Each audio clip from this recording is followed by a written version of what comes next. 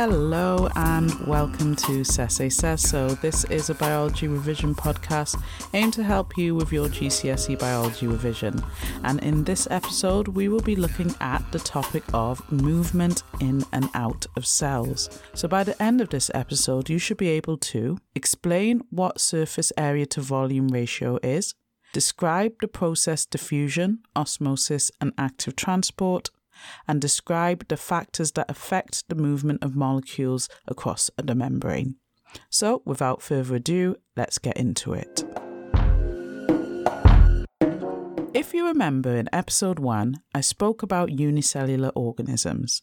These are organisms that are only made up of one cell.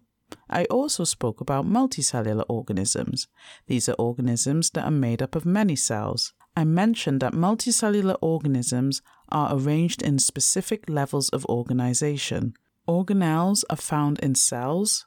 Cells together make up tissues. Tissues together make up organs, and organs together make up organ systems. Multicellular organisms contain organ systems. These enable them to obtain nutrients and gases, utilize those same nutrients and gases, and also remove waste products. Unicellular organisms, on the other hand, do not contain organ systems. This means they do not contain, for example, a transport system to carry nutrients around their bodies.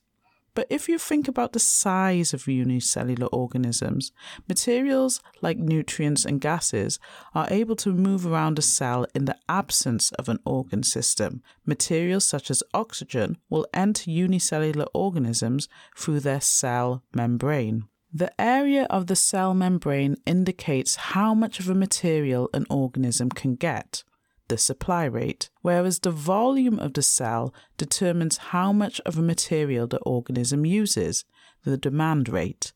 This is the surface area to volume ratio. The size of an organism, both unicellular and multicellular, can affect this. Single-celled unicellular organisms have a high surface area to volume ratio.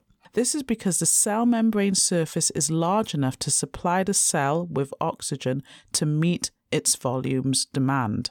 The larger an organism, for example humans, the smaller the surface area to volume ratio.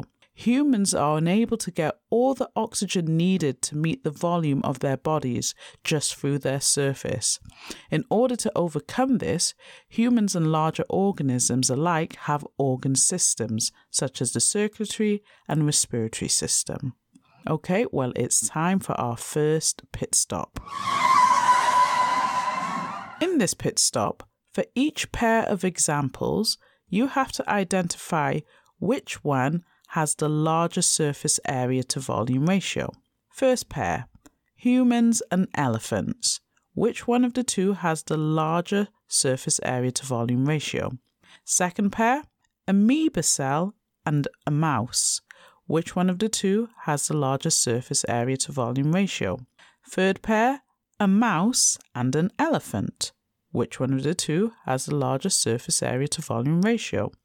Fourth pair, an amoeba cell and a human. Again, which one of the two has the largest surface area to volume ratio? And then the final pair, lactobacillus bacteria cell and a cat. So which one of those two has the largest surface area to volume ratio? Okay, well, you know what time it is. Pause the podcast, say the answer out loud, say it in your head, write it down, and we'll be back with the answers in 3, 2, and 1. Okay, so for each pair, you had to identify which one had the largest surface area to volume ratio. First pair was humans and elephants. I can reveal that it is humans that have the larger surface area to volume ratio. Second pair, an amoeba cell and a mouse. In this case, it is the amoeba cell that has the larger surface area to volume ratio. Third pair, a mouse and an elephant. In this case, it is the mouse that has the larger surface area to volume ratio. Fourth pair, an amoeba and a human. In this case, it is the amoeba cell that has the larger surface area to volume ratio. And then the final pair was lactobacillus bacteria cell and a cat. and in this case it is the lactobacillus bacteria cell that has a larger surface area to volume ratio. So if you got any of those correct, well done. Okay, well, we're going to move on into the next section. There are three main ways materials move in and out of cells. These are diffusion, osmosis, and active transport. Diffusion is the net movement of molecules from an area of high concentration to an area of low concentration, so the molecules are moving down a concentration gradient. Diffusion is known as a passive process.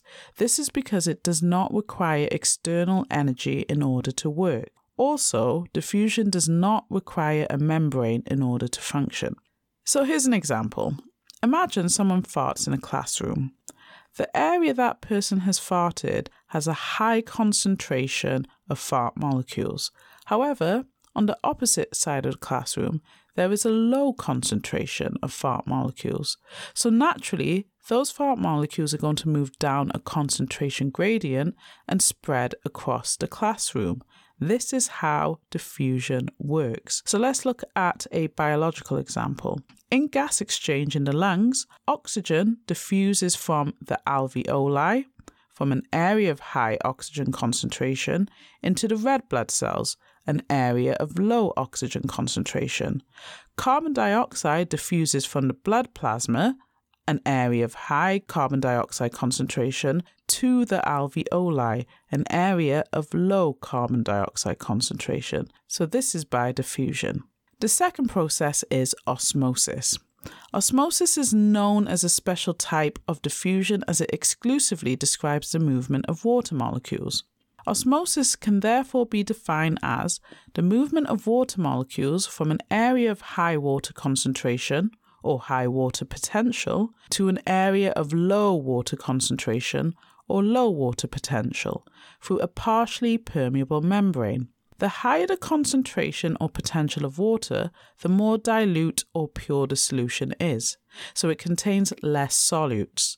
The lower the concentration or potential of water, the more concentrated the solution is, so therefore it contains more solutes. So imagine we place a red blood cell in a beaker of distilled water.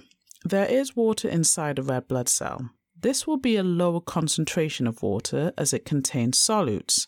This solution inside a red blood cell can be described as hypertonic. The distilled water has a high concentration of water as there are no solutes. This solution can be described as hypotonic. Therefore, water molecules will move from the beaker across a partially permeable membrane, the cell membrane, into the red blood cell by osmosis. If this continues, it could cause the red blood cell to rupture or burst. However, if we did this with a plant cell, there would be a different end result. So imagine the same scenario, this time with a plant cell. The distilled water is still hypotonic, and the water inside a plant cell would still be hypertonic. Therefore, water molecules are moving into the plant cell across a partially permeable membrane by osmosis. If this continues, the plant cell would not burst as it contains a cell wall which protects it.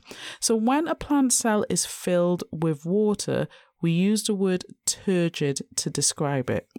The third process that describes the movement of materials in and out of cells is active transport.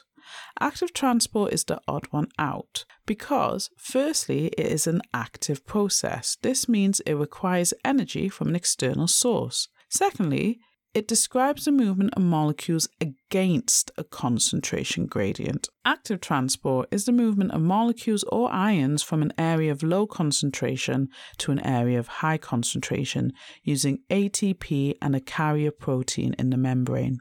It is useful for large molecules, allowing them to pass through the membrane. In plants, active transport is useful for the absorption of mineral ions. The mineral ions will be in a lower concentration in the soil and a higher concentration in the root hair cells, and will therefore move against a concentration gradient into the root hair cells. Active transport is also useful in humans. Glucose is actively transported back into the blood from the glomerular filtrate in the kidneys. This prevents glucose passing out of the body in urine. Okay, well, it's time for the second pit stop. In this pit stop, you have to identify whether the following descriptions are examples of diffusion, osmosis, or active transport. First description. Pouring salt on a slug causes it to dry up as water is lost from the slug's body. Example number 2. Placing a tea bag in hot water, the water goes from transparent to brown. Example number 3.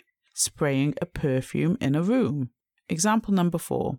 Placing a potato cylinder in a salt solution, and after 1 hour, the cylinder has reduced in size and mass. Example number 5.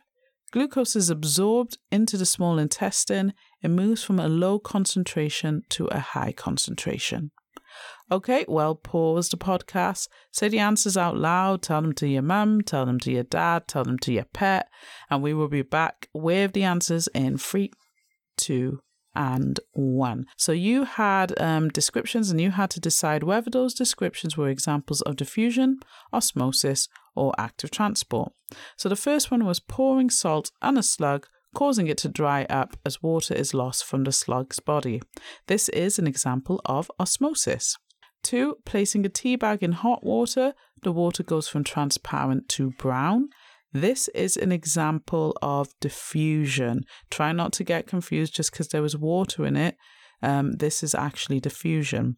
3, spraying a perfume in a room. This, again, is an example of diffusion. Number 4, placing a potato cylinder in a salt solution, and after 1 hour, the cylinder is reduced in size and mass. This is an example of osmosis because water is moving out of the potato. And then example number 5, glucose is absorbed into the small intestine. It moves from a low concentration to a high concentration. The second part of that should have given it away. That is active transport. Okay, great job if you got those correct. And now we're going to move on into the final section. There are many factors that affect the movement of substances in and out of cells. These are the surface area to volume ratio. As we heard earlier in this episode, the higher the surface area to volume ratio, the more efficient the movement of substances. Many organisms will display adaptations to increase their surface area for the exchange of materials in relation to the volume that needs to be supplied. So if you think of your alveoli, that increases the surface area for gas exchange. If you think of villi in the small intestine, that increases the surface area for the absorption of nutrients. Second factor, temperature. At higher temperature, molecules have more kinetic energy, so this means their movement is faster. Therefore, the higher the temperature, the rate of net movement by diffusion and osmosis is greater. Third factor, the difference in concentration of molecules. A big difference in the concentration of molecules means a greater concentration gradient. This therefore increases the net movement down the concentration gradient. A little difference in the concentration of molecules means a smaller concentration gradient, and therefore a decrease in the net movement of molecules down a concentration gradient. Okay, well, it's time for our final pit stop. As this is the final pit stop, make sure you have a pad or use your pen or something where you can write down the answers for the following questions. So question number 1. What structures within the human body provide a large surface area for exchange? What structures within the human body provide a large surface area for exchange? Question number 2. Explain what happens when you place a red blood cell in a hypertonic salt solution. Explain what happens when you place a red blood cell in a hypertonic salt solution. And then final question, number 3, explain why spraying perfume in a warm room is smelt faster than spraying perfume in a cold room. Explain why spraying perfume in a warm room is smelt faster than spraying perfume in a cold room. Okay, pause the podcast, give yourself a chance to write down those answers, and we will be back with those answers in 3, 2, and 1. Okay, so question number 1 was, what structures within the human body provide a large surface area for exchange? If you said the alveoli, that is correct, or the villi in the small intestine, that is also correct. Okay, question number 2, explain what happens if you place a red blood cell in a hypertonic salt solution. So if you said water inside the red blood cell would be a higher concentration or higher water potential.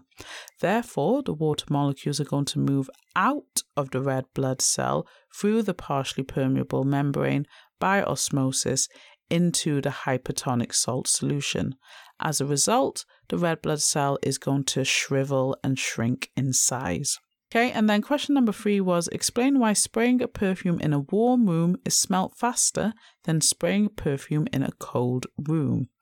Well, the higher the temperature, the more kinetic energy those spray particles will have.